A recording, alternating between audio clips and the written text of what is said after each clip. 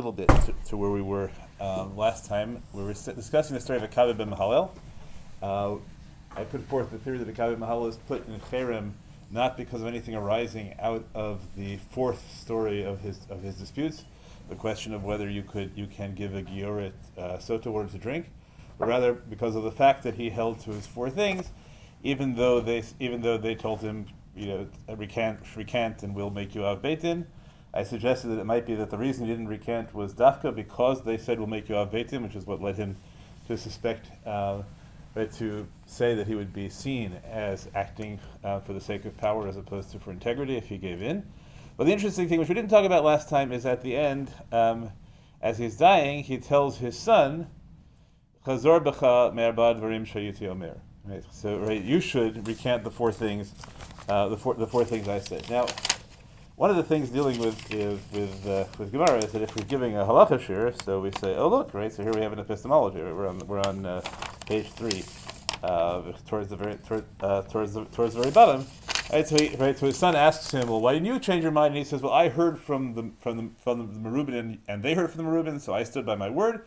But you heard from Yechid. Now, it's really complicated epistemologically to figure out because if he is not the Merubin, he just heard from the Merubin, so his son also heard from the Merubin, just for a two-step process, right? So the epistemology is very hard to figure out. I don't think it's a very useful text to guide you that way. Emotionally, it's a very powerful text. Think like the poor son who spent all his life fighting for his father's idiosyncratic positions. And then his father on his deathbed says, oh, never mind. And then he says, okay, look, my entire life I spent being excluded because I held these four positions just like you. Now, he says, you're telling me to be choser, can you at least write me a letter saying that to your friends who admire you but have shunned me for my entire life, let me in? And he says, no, you're on your own entirely. Right, now I suppose that way he also, he avoids the imputation that he told his son to recant so his son could have power. But it's really, again, as an emotional story, it's a really powerful story. As Klal Hora, it's really, really hard to figure out what on earth it meant.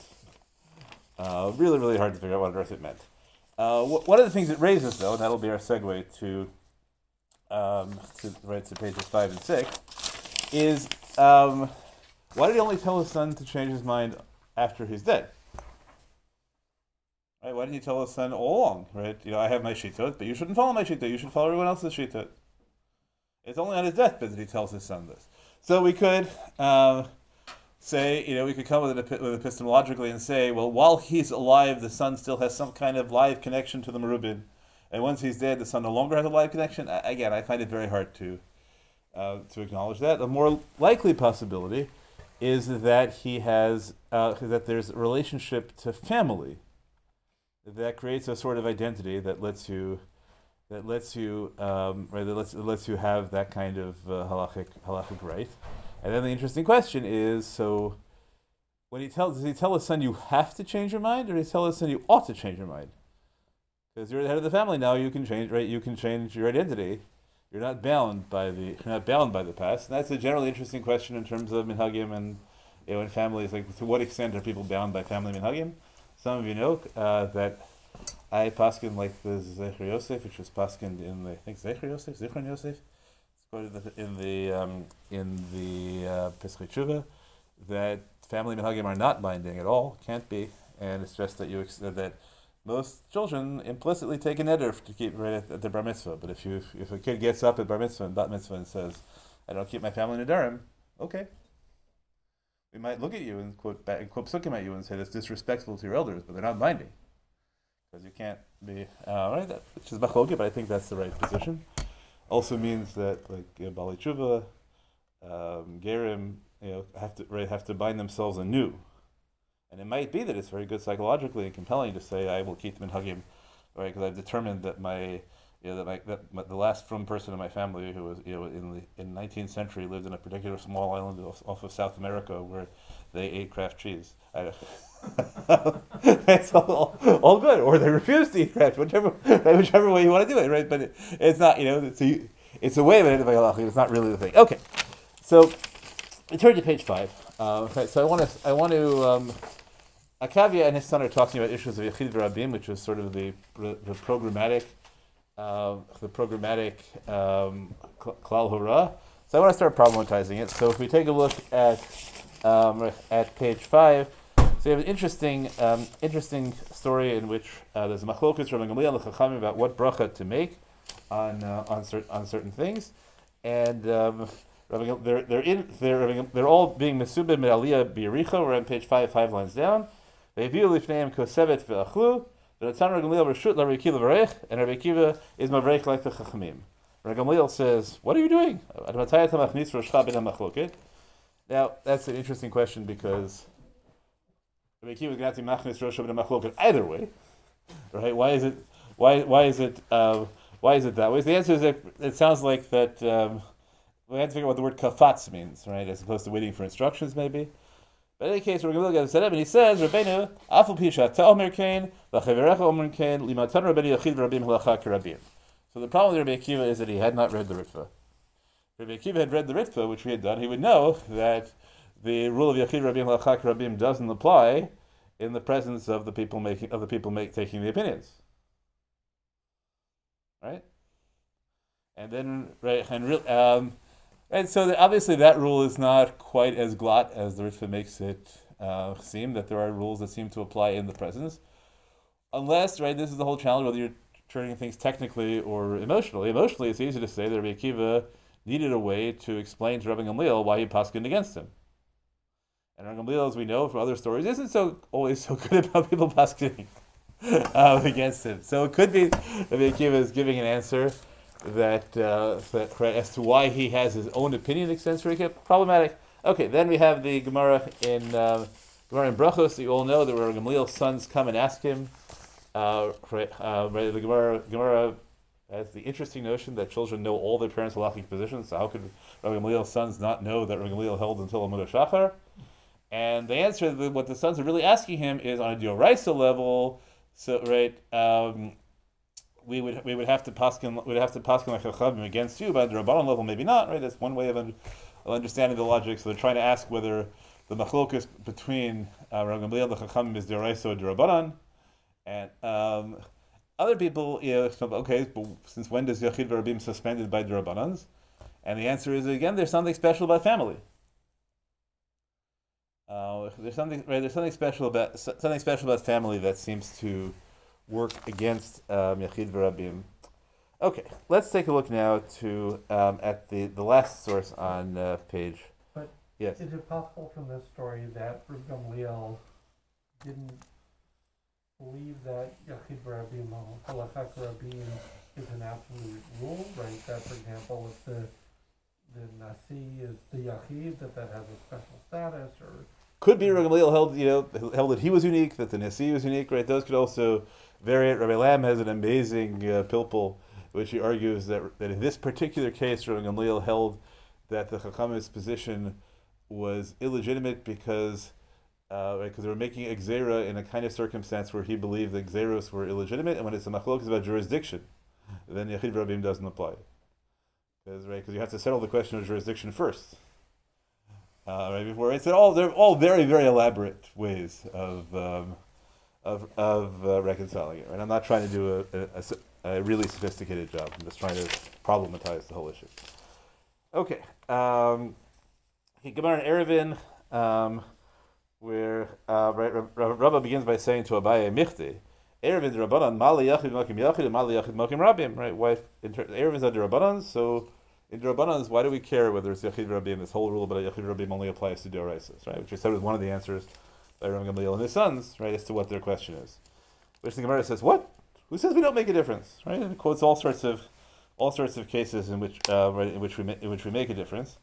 What matters to me out of this are two things. One is, so the Gemara introduces different versions of Brisa about Rebbe, in which Rebbe paskins like a Yachid, and then afterwards remembers and says, it's okay because it was a Shas Adchak.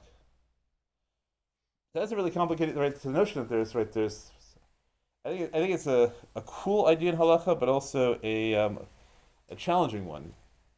I think in many legal systems there are right and wrong answers. I think the concept of l'chatchila and b'di'evid, as it exists in halacha, seems to me alien to most legal systems. The law, right? Halacha, so I put it in the most extreme fashion. That halacha is sort of a quantum mechanical system. There are no absolute truths. There are only potentialities, and then you decide in each case, right? How you balance the potentials. So as opposed to saying this is the halacha, we say, well, this is probably the halacha, but if you get a right, but if you have pressure the other way, so then it's not quite the halacha, right? It's the shasad chak. You can use a shasad chak, and you can set up your percentages. If it's 30% likely to be true, you can use a shasad chak, and you have many factors you can work in this way. Right? Early in the pandemic, I gave a shir about the various meanings of shasad chak in the sugya. But what I'm trying to just build up is a notion of, what I hope we'll get to by the end of this shir, is that even if you, as I'm doing this right in this year, if you completely ignore the substance of the issue, you can still have a rich menu of options just by playing out the rules. Right? Because we have so many conflicting rules that we're saying, right? So many factors. Rabbanan D'Oraisa Yachid, right? Yachid Rabim, identity, non-identity, in the moment, not in the moment. That even that you could construct a really complicated tapestry of machlokot and give yourself a broad array of options in every case, even if you know nothing whatsoever about the circumstance. You just ask the question, what rules apply here? Now, there are always going to be people for whom that, right? So it's not necessarily that you're simplifying by following rules. It's just a different system where your judgment is applied to choices among rules as opposed to choices on the substance. You're not following me in?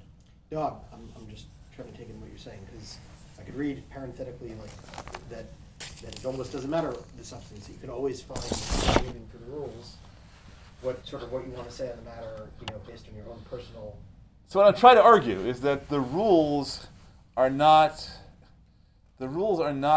saying that I play by the rules is not necessarily a more constraining system than saying that I make my mind up about the substance. Right? It's a different way of making decisions. You can do it superficially, or you can do it deeply. The more you know, right? The truth is that playing by the rules is probably a harder way to make it sophisticated. You have to know a lot more to play by the rules in a sophisticated fashion than you have to know to play by the substance. So this image, if you're going to play by the rule, if you're going to focus on the rules and not on the substance, then you're going to find yourself in a situation where the analogy is, right, you could say that the way to spell fish is Ghoti. That you're going to, you're just going to end up, the H makes the F sound, right. So then you're going to end up with an absurdity, with an absurdity that follows rules, but in the context of the substance where you're talking about. So that is a risk. Absurd, stuff.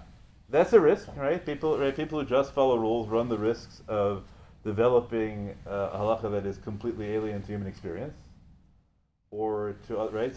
But you're following the rules will be bound by the same issues as opposed to followed by a substance can also wander off into weirdness if they have idiosyncratic things, right? So you end up you get constrained by the consensus of your peers and whether people are willing to follow you. And I think people are good, right? People are good in different ways. Right? I think people have a sense, right? Some people are much more comfortable interpreting that kind of rules because it just feels arrogant, right? It feels like the same people who are deeply resistant to Tam HaMitzvot. It feels arrogant to say I know what God wants and I'm going to decide by what's right and what's wrong. And obviously, it's going to be in Korbanos it's much harder, right? Even people, right, who want to make all the, have strong social justice implications in the Choshen Mishpah when it comes to Kachim might just follow rules because what else are you going to do? Unless if you're really dedicated to reverse. So now you have every korban has a very clear symbolic system, and you can do it right. You can do it that way. You can do it that way as well. I think it's there are. When I was younger, right, so I really enjoyed rules. So you read the books. There are books, right, like the Yad Malachi, right? Have you seen the Yad Malachi? Yamalachi is basically a collection of, right, it's an encyclopedia of rules. Right, in halacha, and so you learn it, right? So you learn it, right? You learn amazing things just by reading through it. There are other kinds of anthologies that like collecting things like this. The Sechemed likes collecting things like this, and you can develop a very sophisticated vision, and it feels safe if you don't like, if you don't like. On the other hand, it doesn't, you can't explain halacha so easily, right, to people. So let's say the Rav Eliezer Melamed is a little bit controversial right now. But one of the beauties of his work, and I think the reason that Pnei Halacha catches on so much, is that he explains every aspect of halacha in terms of experience that everyone can relate to. Right, the halacha makes sense experientially all the way through. Every detail connects to a theme, right, and that he gets in trouble because he doesn't always follow the rules. Call that common sense. Yeah, well, you call it common sense. Right? Right, it's a very subjective thing, but I think the way we navigate between following rules and going based on the substance is, the sense that we develop with experience and time about what's livable, and what's a position or a psak that could be followed that still has integrity. I mean, what do those words mean? Of course, is what this is all about. But it's a little bit of an art form. Like it's not a formula. Right, I think that's right. I think that's a big part of it. Even Rabbi Bleich says that, right? Even though people like to quote Rabbi Bleich as the most formulaic poskim, but he says over and over again that it's an art, not a science. I think that's right. Right. So all I'm trying to show is that even within the rules, it's an art, and that that it's a very powerful tool. And then the question, as with everything else, is so. You don't use the words "play by the rules" and it sounds like a game. You don't want it to be a game. You want to be engaged in discovering Dvar Hashem. So how you do it with a sense of integrity, which can either get easier or harder the better you get at it. Right? It can get easier because you really know what you're talking about, and get harder because you know you can get to any result you want. Right. So I think those are the okay. Right. So I wanted to put that. To put that out, right? So here you get right. Complicated rules. You have the rules of Bishas Hadchak, and then you have to decide whether Bishas Hadchak is an analog switch or a digital switch, right? Is it that you can choose slightly less impressive positions as it gets more Dhaki, or is there's ordinary, there's Shas Hadchak, right? In my other ship I talked about there's super Shas Hadchak. Right, there's Migdar Milsa, right? You can set up a more complicated digital switch, but that's different than an analog switch. Right, then we also have halachic divrei hamekil ba'avel, right? So and halachic divrei hamekil ba'erevin. So we have specific areas of halacha where we have biases in particular ways, or I tried to argue, and I was glad that Rabbi Hain, who's coming in a few weeks, agreed with me that maybe the right way to understand divrei hamekil but such and such isn't that there's a rule that you have to follow the lenient position. It means that you have discretion to construct the halacha that makes sense, more so than in other areas. And if it turns out that the way to make avelos make sense is to be machmir or erevin, so then you can be machmir. All it means is that you're less bound by the mechanical rules in erevin than you are in other areas. Right, so I think that's also right. Then we can try how many other areas do we carve out, right? So you have erevin, you have erevin, but which kind of erevin? There are at least 3 kinds of erevin. All right, you have avel, maybe nida, right? All sorts of issues like that. Okay. Turning to page 6. Now we're going to start getting into other ways of complicating the rules. And remember, at the very beginning, we talked about, and this is something I think I must keep in mind, that there's often confusion between 3 kinds of rules. Rules for people who are in the moment, rules for people who are just looking at the position intellectually. That's one kind of confusion. And we talk about different ways you can talk about whether you're actually a party to the dispute, you identify with the party to the dispute, the object is actually in front of you. Or the second confusion, which is going to become important to us this year, is between rules that relate directly to reality and rules that relate to a text which may or may not stand for that reality. Right? So let's say I have a rule, Yachid Rabim Halachak Rabim. But now I have a text, and the text presents one position as Yachid, another position as Rabim. Is that the same thing? Maybe the text just did it because it already knew the rule Yachid Rabim Halacha Rabim, right? But this text itself is Yachid, right? Maybe right. How what right? So we're right. So it rules about. It could be it's just a convention of the text and it's not intended to relate to history at all, right? It's just that when a text wants to paskin this way, it calls it Yesh Omrim, and when it wants to paskin against it, it says Yesh Omer. All right, so we have to right, and we watched how those rules bleed into each other, so we're going to watch that again, and that's going to get us finally back to Bava Metzia. Can I ask a couple of questions Sure. about Yachid Barabim? Yeah. So first of all, is Yachid Barabim literally Yachid, or Great question. if not, how do you, again, it's one of those cases where, is it 50 versus 49, or? Yeah, plurality, majority, or anything more than one is already a plurality. I think that's a fair question. Or in other words, is Yachid Rabim the same thing as Acharei Rabim Lahatot? And so, I think it's probably not. Probably, once you get to be a Rabim against a Rabim, so probably at least in Tanaitic and Talmudic literature, we don't that is the Rabim. We don't really just count numbers. Anything more than one is no longer a Yachid. Yeah, I think that is right. I think a Yachid is not a minority. A Yachid is an individual. Now the problem is no one's an individual. You always have students and things like that. But so that's why in a textual rule, right? It's almost always that way, right? If you have Rabbi Shimon and Rabbi Huda against Rabbi Gamliel, Rabbi Tarfon, and Rabbi Akiva, that's not Acharei Rabim Lahatot.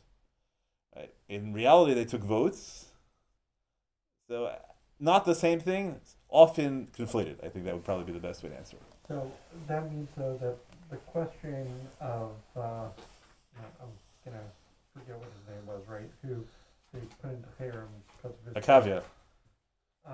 Right, is a different case than the Beit Hillel Beit Shammai case, right, because the Beit Hillel Beit Shammai case is two rabbins, even though one was larger. Absolutely.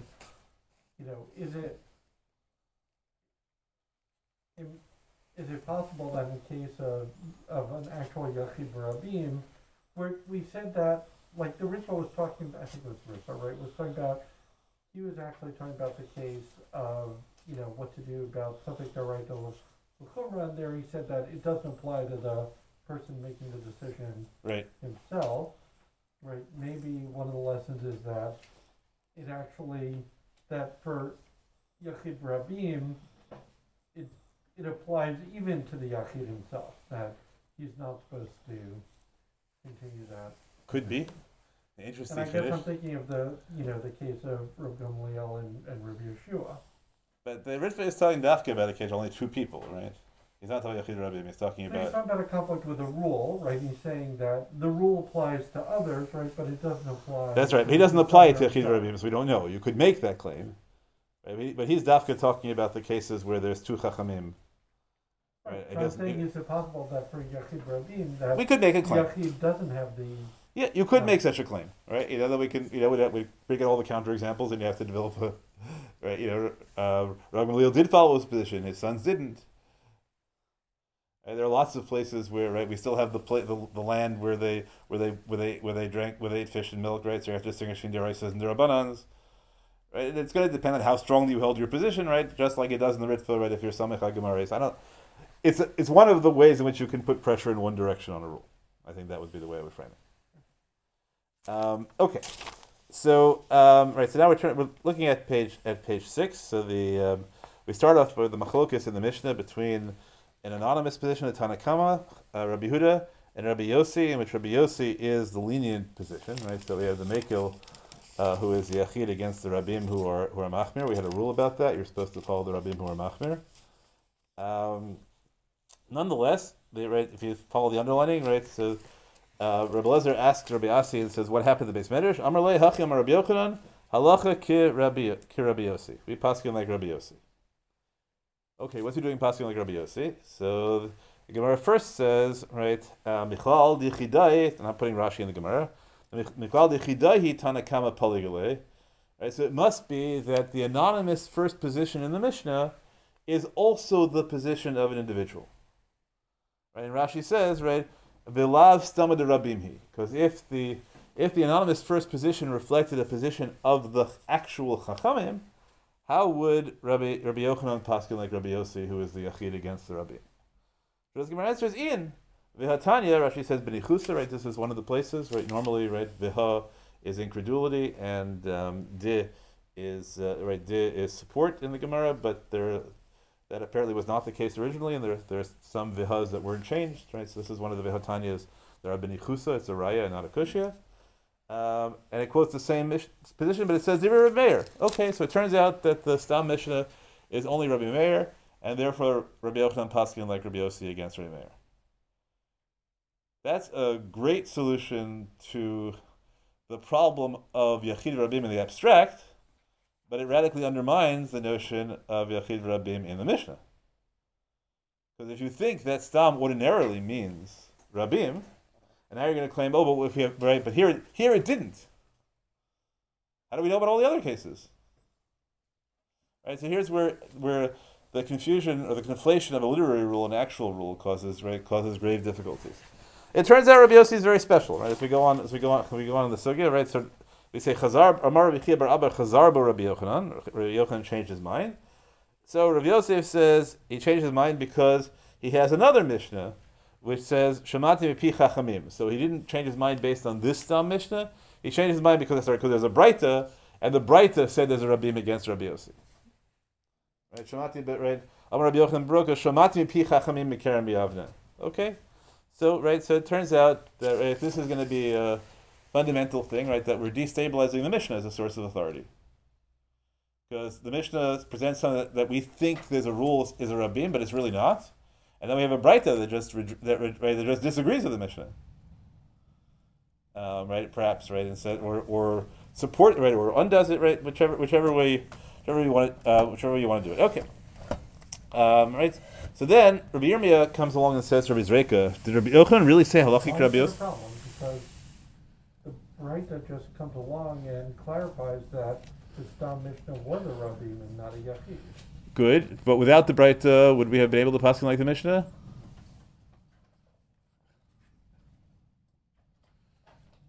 No, right? The Mishnah would have been right. So now we have two Breitas dueling about the Mishnah. So the Mishnah has been right. So the Mishnah isn't self-interpreting. An anonymous text in the Mishnah could be a Rabim, could be a Yachid. When we look at the Mishnah, maybe we have a default. Maybe we have a default that the Mishnah, the Stam Mishnah represents a Rabim. Okay. That's a reasonable position. Okay, but it gets complicated. Okay, so Amar le Rabbi Yirmiyah le Rabbi Zreika. We're in the middle of page 6. Ki ayelet l'kamei Rabbi Avo Ramile. He asked me a contradiction. Mi Amar Rabbi Yochanan halachik Rabbi Yossi. Did Rabbi Yochanan really say halachas like Rabbi Yossi? The Amar Rabbi Yochanan halachik Stam Mishnah. Okay, so this is asking the question in terms of Rabbi Yochanan himself. We don't know why he said halachik Stam Mishnah, right? If he said it because the Stam Mishnah is a Rabim, then great. But he could also say it because he always passes like Rabbi Meir. For all we know, and he thinks the Stam Mishnah is Rabbi Meir. But Rabbi Yochanan has a rule. It's called halacha Stam Mishnah, and this halacha in our Mishnah, Rabbi Yossi is against the Stam Mishnah, right? So Rabbi Yirmiyah says to Rabbi right. So Rabbi Yirmiyah says that Rabbi Avo asked me this question: How could anyone think that Rabbi Yochanan ever passing like Rabbi Yossi? It's against the Stam Mishnah. Yeah, pardon? The Stam Mishnah is the Reisha. Okay, so Amarle Duramalach ha lo chash lekimche. The person who asked you this contradiction didn't really know his stuff. Stam v'acharkach machloket hi ve'ein halacha kistam. Okay, so now we have this really complicated system. Right, it's not just the halacha is like a Stam Mishnah. The halacha is like some Stam Mishnahs, but not others. But we're not going to go externally. We have an internal categorizations for how to get halacha out of the Mishnah. Okay, now what constitutes a Stam v'acharkach machloket? So our Mishnah is the simplest form, right? It was just a question of a Tanakama and somebody who follows after them. So we could just say when the Tanakama, right? So we could just say Stam v'achar kach machloket means if the Tanakama position is presented right as anonymously, that means nothing as long as there's a machloket afterwards. But if it's machloket v'achar kach stam, meaning that you say v'chachamim omer at the end, which is the way a Mishnah, right? Those are two very common patterns of Mishnayot, right? Either what we call a Tanakama or a chachamim. So then we have clear rules. The problem is that Rashi says, "Amar Pavi Temer Yochel Machlokes v'Achar Kach Stam Bein Shesasam Achareha Miyad be'echad mehem, be'en shesasam achareya b'masechet acheret b'oso haseder. So in order to interpret a Mishnah, it's not enough to have a single consistent text in front of you. You have to have the whole Mishnah in front of you, at least the whole Seder. All right, and we say, stam achar kach machlokas hi ve'ein halacha kistam. By the way, we don't know whether that means halacha is never like the stam, or the halacha is not always like the stam. And does it really mean just the Mishnah, or including all the brights? Fair question, right? We don't seem in the Gemara. There are two things about the Gemara. One is the Gemara doesn't really care about the difference between a Mishnah and a Braita, right? That's one of the dark secrets, that in Talmudic analysis there is the only time we really distinguish in a Mishnah and a Braita is there a whole series of places where somebody says, "Hey, why do you bring the Raya or ask the Kasha from that Braita? You could have brought it from the Mishnah." But if you ask for patterns of who we paskin like, we don't necessarily. When there's a conflict in the Mishnah and Braita, as you just saw, we don't necessarily paskin like the Mishnah. And secondly, it doesn't seem as if we apply the rules of Psak to Braitot. Right, the literary rules. It doesn't seem like we apply them to Braitot. Why that is a good question, but it doesn't seem like we do. Like, it seems like we treat the Mishnah as uniquely formulated to produce law. Now, just background, there's an academic fight whether the Mishnah is intended to produce law or not. It's called the Epstein-Albeck debate. As to whether, and I had it, L'havdil Alfa Alpei Havdalos, I had the same fight with Professor Olivny. Professor Olivny takes the position the Mishnah is intended to produce law, and that it's a very, very rigorously encoded system of law, and that, and there are ways which are designed to set up this is halach absolutely, and this is the halach only b'shas etchak, and this is the halach only b'shas super etchak. And so I wrote a paper for him in which I just tried to categorize how many different levels of halacha, right, how many stages on the digital switch there would have to be, just in Masechet Rosh Hashanah, in order to for this to be true. And I think it was 17. So okay, he was fine with that. I said, what? A system that produces 17 different levels of law is just too complicated for right. But he wasn't bothered at all. So so you can have your own decision as to even on the academic level which way it goes. Again, I only did one Masechet. Okay. So clearly you needed to do a whole Seder at a minimum. Plainly, I needed to do a whole Seder at a minimum. Absolutely. Absolutely. Okay, right. So, So the Rama leHalach Chashlikim Chistam Acharkach Malchokedi ve'Ein Halacha Kistam Damar Rav Papa ve'Temer Rabbi Yochanan. Well, it matters, of course, because if it's Rabbi Yochanan or not. Machloket ve'Acharkach Stam, and there we said, right, whether it's in the same Seder or not in the same Seder, and presumably the same principle applies to Stam ve'Acharkach Machloket, which we'll see. Right there, right, Halacha Kistam Stam ve'Acharkach Machloket, like our Mishnah, Ein Halacha Kistam. Okay, right, and then we have a list of rules which apply to both Mishnayos and Braisos. Rabbi Nachum, the Shamish of Rabbi Avo, collects from him. Machlokas v'Acharkach Stam, okay, halacha kistam. Stam v'Acharkach machlokas, ein halacha kistam. Stam b'Mishnah machlokas b'Braisa mai. Okay, right. So he thinks halacha is kistam. Machlokas b'Mishnah stam b'Braisa. Amar Lei, he says if Rebbe who organized the Mishnah didn't say that this was a stam. Right? Why should a Braita have authority? And that, I think, in the end, is the question. Right? Is maybe the Braita is written the same way as the Mishnah, but we just don't care. Right? We make our own minds up about it. But isn't the implication of this whole thing that they're, at least according to these opinions, that the Mishnah does have a structure mentioned for halacha? Yep. Yeah, Rabbi Yochanan clearly held that the Mishnah has a structure.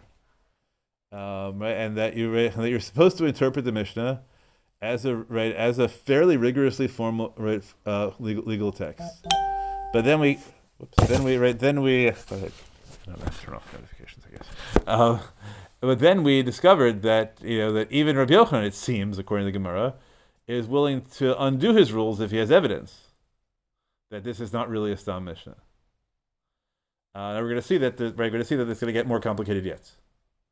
Okay, right. So at the bottom of page 6 still, right? Right. So then we say, right. So somebody says, how could you say that Rabbi Yochanan really holds halachic Stam Mishnah? Amar Lev Hatnan. We quote another Mishnah, and we say v'kaimel ein halachic osa Mishnah.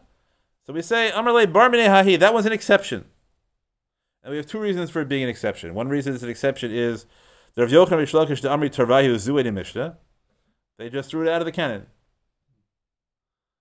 What the rules were for throwing it out of the canon, we don't know, right? So now, right? So what we have is really then is a reconstructive rule, right? We're not really posking. We're posking like Rabbi Yochanan.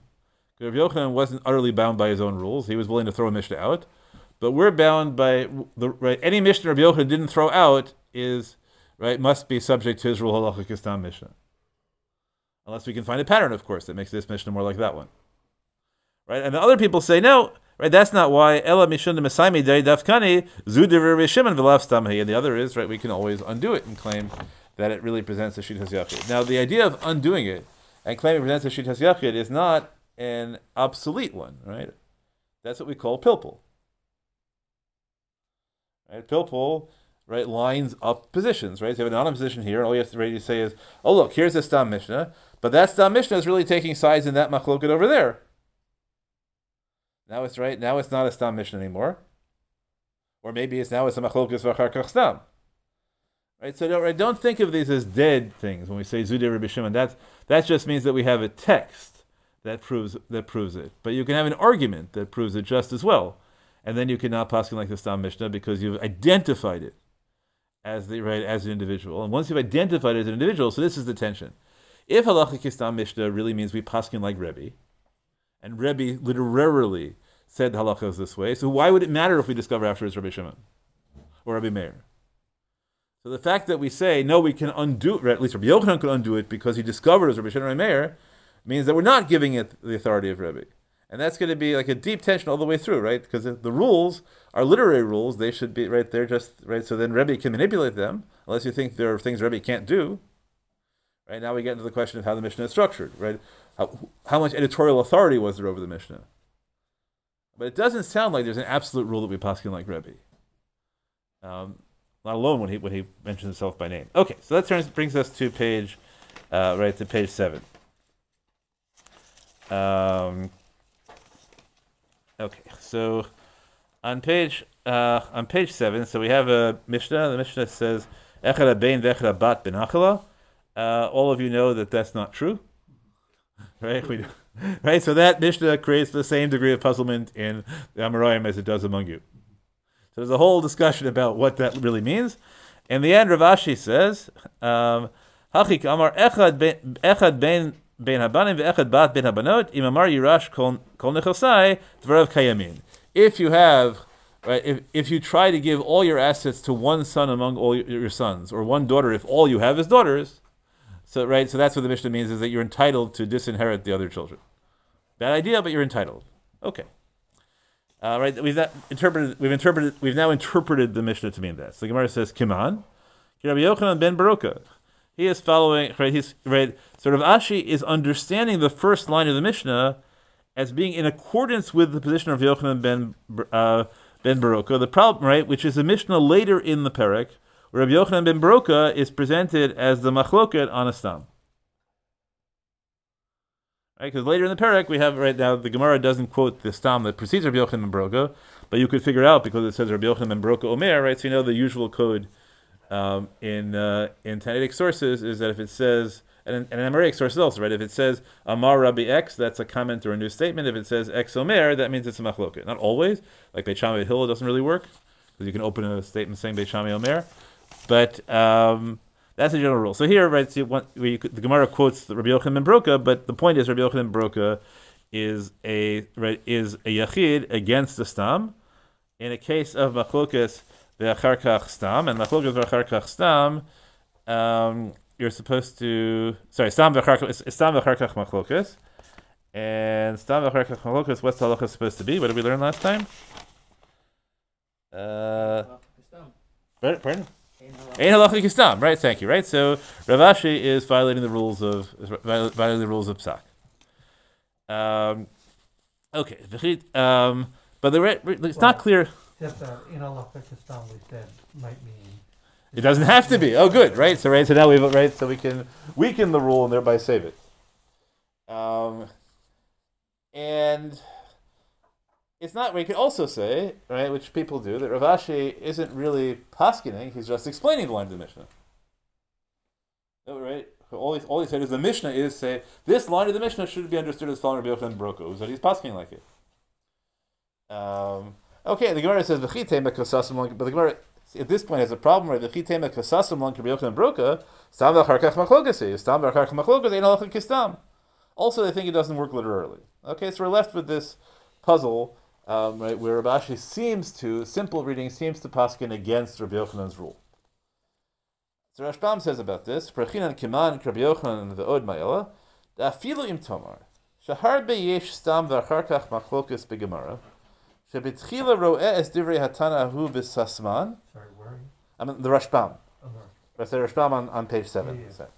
Right, Uprachinan, Kiman, Rabbi Yochanan, ve'od ma'ela. Right, these are our two attacks on Rav Ashi's interpretation of the Mishnah. One is, right, it sounds like you're saying that we paskin like Rav Elazar ben Broka and we shouldn't by Rav Yochanan's rules, and the other is, it's not really a good pshat.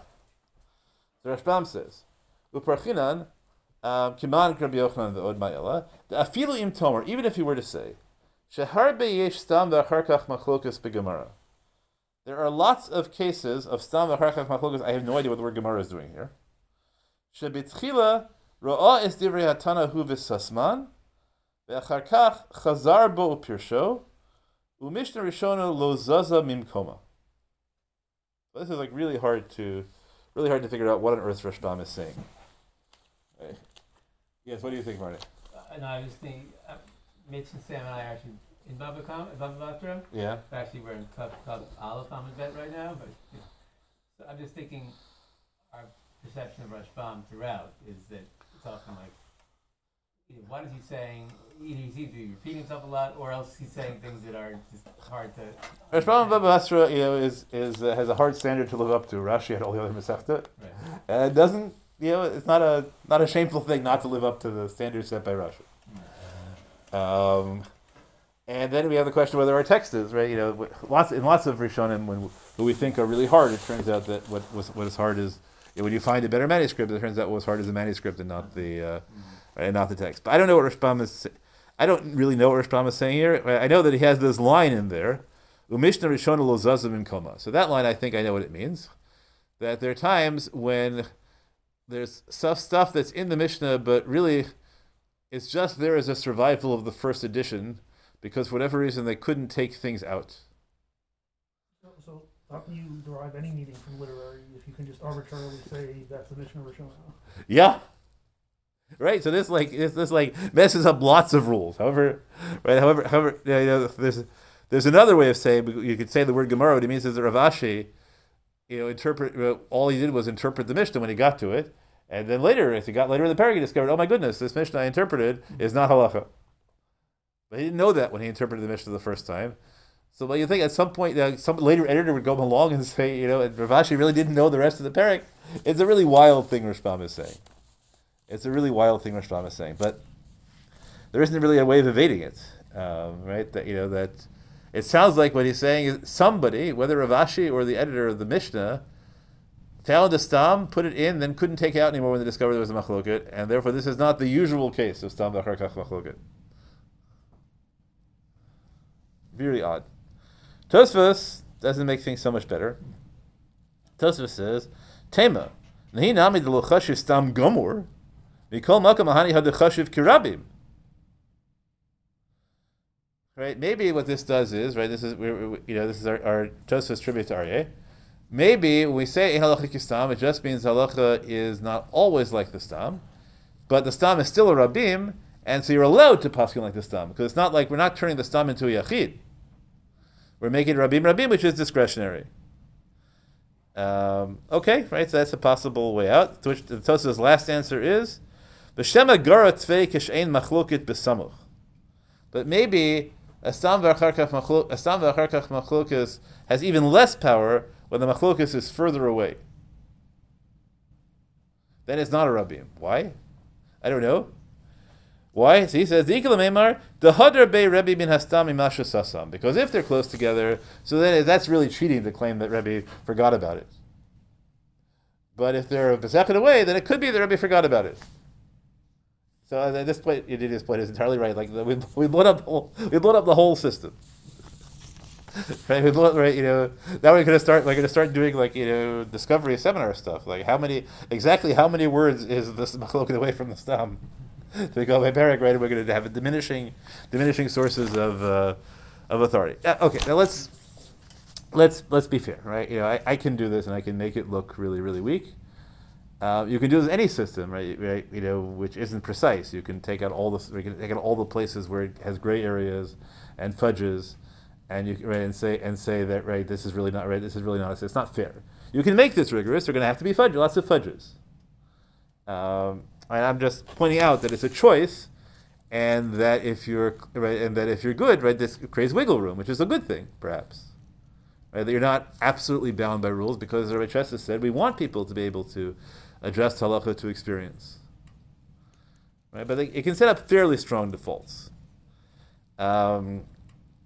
Okay, right. That's Tosfos. Right, they give a Gemara Nida where there's a Mishnah, and the Gemara says, "Hang on a sec. How could that be? How could that Mishnah is Beit Shammai? V'sasam lantana ke Beit Shammai? Right? Could we really have a stam Mishnah like Beit Shammai? The answer is, yeah, we can, because it's a stam v'acharkach machlokas, so it's fine. But we just said, according to Tosfos, that a stam v'acharkach machlokas, a stam is still considered like a Rabim. You're allowed to paskin that way. Whereas the whole point is that Beit Shammai Malkum Beit Hillel is no Mishnah.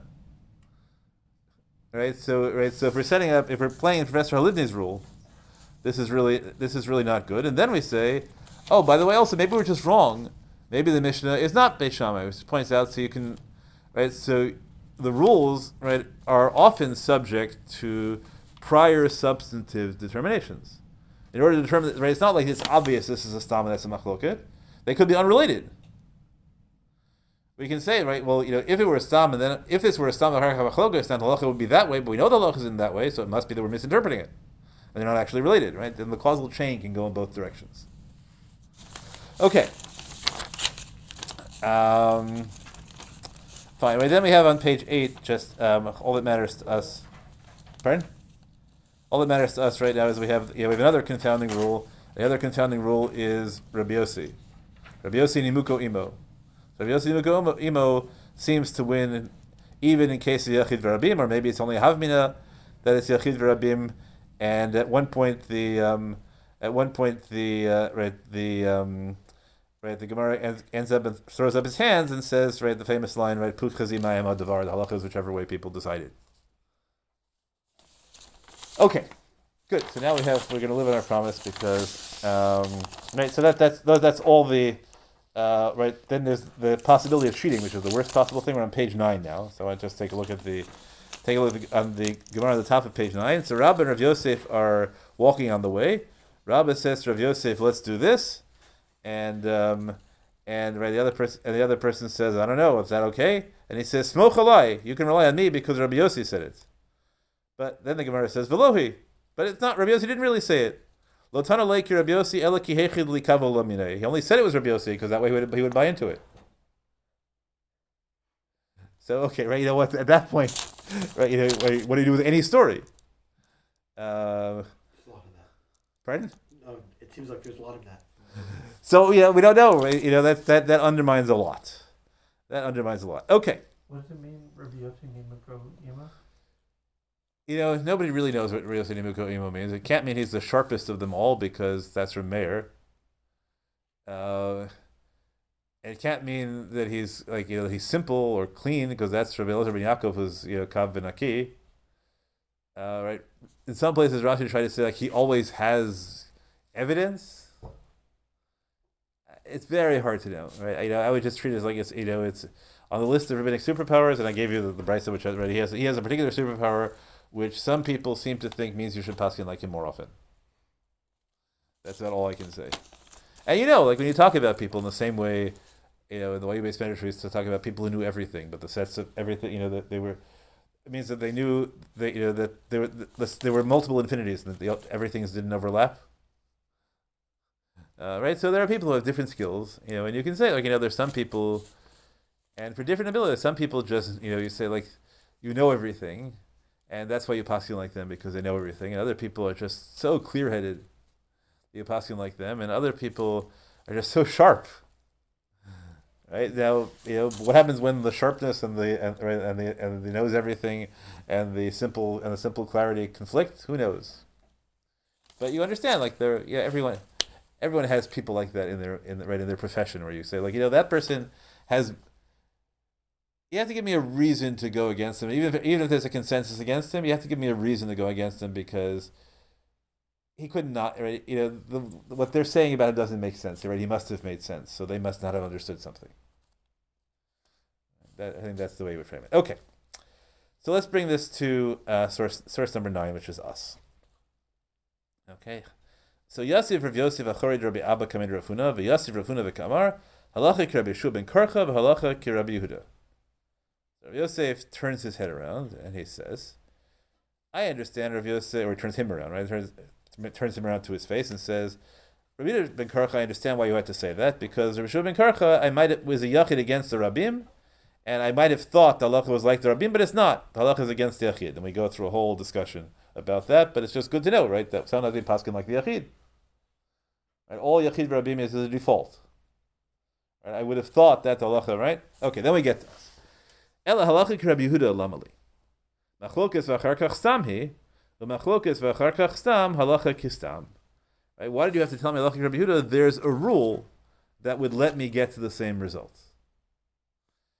Okay, so we can talk about it. So, like, the exists, right? Here's what, like, the person giving the counter shear to mine would say, look, here you have an absolute proof. The Gemara says it's unnecessary to say certain things because you could just follow the rule. If you're right, Rabbi Klapper, that you can't always just follow the rule, you always have to decide, right? So how can the Gemara have this, right? Fair question. On the other hand, the Gemara says we paskin like the Yachid, right? So it can't, right? So you can see for yourself right there, right? That right in that question is the tension of this shear.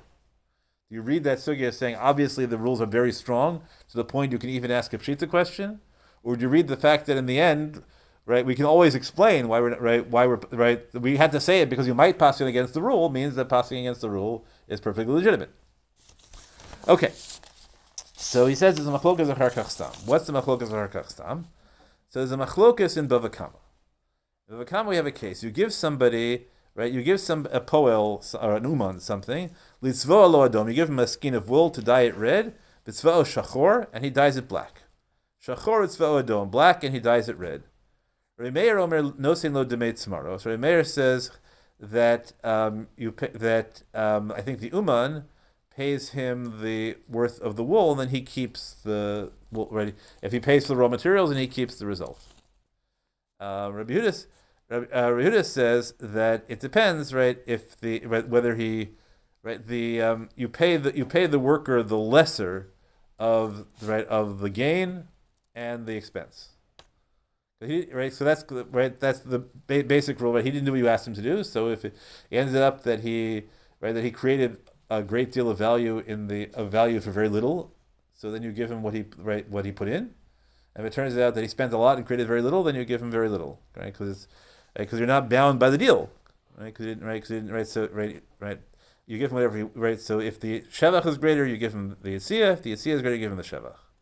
Okay, that's a machloket. Ustam b'av mitziyah ditnan kol meshanei yodol tachtona v'kol chozer bo yodol tachtona. So the line, right? So the stam is in b'av mitziyah, and the stam says kol meshanei yodol tachtona, which is the position of Rabbi Yehuda. Right? We have machlokas Reb Meir and Rabbi Yehuda in Bava Kama, which Reb Meir says that the worker can benefit, even if the person giving the materials, right, would rather have keep the wool and pay him the deal. He can say, no, I'm paying you for the wool and I get to keep it. Whereas Rabbi Yehuda said, no, right, the worker always gets less. So that's right. So that is a machloket v'akar kach stam. So the Gemara says, okay. So why did Rav Huna have to say halachic Rabbi Yehuda? We could just figure that out from the rule machlokas v'achar kach stam. So Rav Huna, Istrich, sal gedata chamina ein seder lemishna ustam v'achar kach machloketi. That's a wild line. Rav Huna basically said, what do you mean? There's no order in the Mishnah, so there's no difference between a stam v'achar kach machloket and machlokas v'achar kach stam. Right? That's right. That just blows up the whole rule. Okay, so we say, Rav Yossi, Ihachi kol machlokas v'arachach stama name ein seder l'mishnah stam v'arachach machlokasi. Right, that just blew up the whole rule. Right, if that's right, right, so that can't really be what Rav Huna said. That can't really be Rav Huna's motive. So okay, so Rav Huna, what's he going to say? Ki lo amrina ein seder l'mishnah bechada mesechta al betray mesechtot amrinan. Right, so no, when you say ein seder l'mishnah, it's only in one mesechet, but in two mesechtot we do say ein seder l'mishnah. So I'm going to preserve Rabbi Yochanan's rule, but it won't apply here because here one is in Bav Kama and one is in Bav Metzia. Okay, now there's a machloket amaroy, but whether the rule of machloket v'achar kach stam was any seder in the Mishnah goes beyond one mesechet. Okay, so Rav Huna has a really good answer, right? So what is Rav Yosef going to do? Rav Yosef is going to say, I agree with you. Ella kula nezikin chada mesechtehi, but actually Bav Kama, Bav Metzia, Bav Basra is one mesechta. So it turns out that everyone agrees that this, it seems from here, that the rule of Stam Achar Kach Machloket B'Holgos Achar Stam only applies in the same Masechet. As the Mishnah is only ordered within one Masechet, that's going to play havoc with all the cases we've seen where the rules are, where it's not in the same Masechet, but okay, right. For our purposes, this sugya comes to a satisfying conclusion.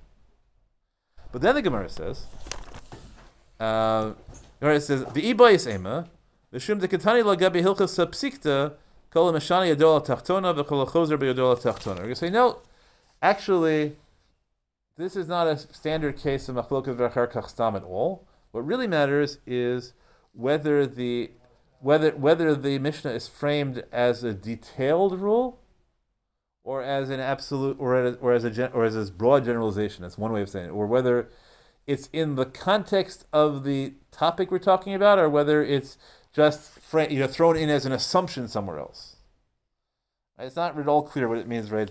When we say Dekatani lagabei hilchas psikta, right? Whether it's the formulation called Meshanei Dola Tachtona, or it's the location. So that blows up the rule further, right? Because now we have counter rules. We can consider literary context, which is a much more subjective thing. We can consider formulation, which is a much more subjective thing. Then we could also, right? We could also, right? So Rashi says, right, mishum, that means mishum, right? An astonishing line. Rashi says, "V'ibay say mahach stama vara ikarhi dekatani lo hasam bav metzia gabi hilchas psikta dehala shaycha hasam v'lotani ela mishum pisuk halacha shepaska hatana im kol hachozer bo shelo nechalak adam alehen." So this is ridiculous, right? On purpose. How do we know that this is an important stam which does not follow the rule machloket or achar kach stam? Because this is a rule there's no machloket about. What? The whole point is we're trying to solve the problem machloket or achar kach stam. Right? So this is utterly baffling to me. How you can do it. Okay. This is aside from the secondary question, which is, do we really think this machloket and stam are related? Because maybe one of them is talking about an uman and one a kabbalah and one is talking about a poel. Okay, so I wanted to do right. The purpose of this whole introduction is that we're about to go back to this sugya about kol mashanei dola tachtona, and we're going to. And our goal is to get to a point to see right what are we going to paskin like. And what I want to show you is that there are people who are going to argue that this is an easy one, right? Because it's a machloket achar kach stam. So obviously we're going to paskin that way. So I want to train you to be highly suspicious of any such claims that the halacha is determined that way. You can choose to determine the halacha that way. And we're going to try and set it up so that we have many, many options as to what the halacha could be just based on the sugyot. And then we'll take a look at the poskim and Shulchan Aruch and things like that and see how they chose and how they limit our options, or whether the ambiguities continue to that stage. All right. Thank you very much for sticking with me. We could all check on course the opinion statuses that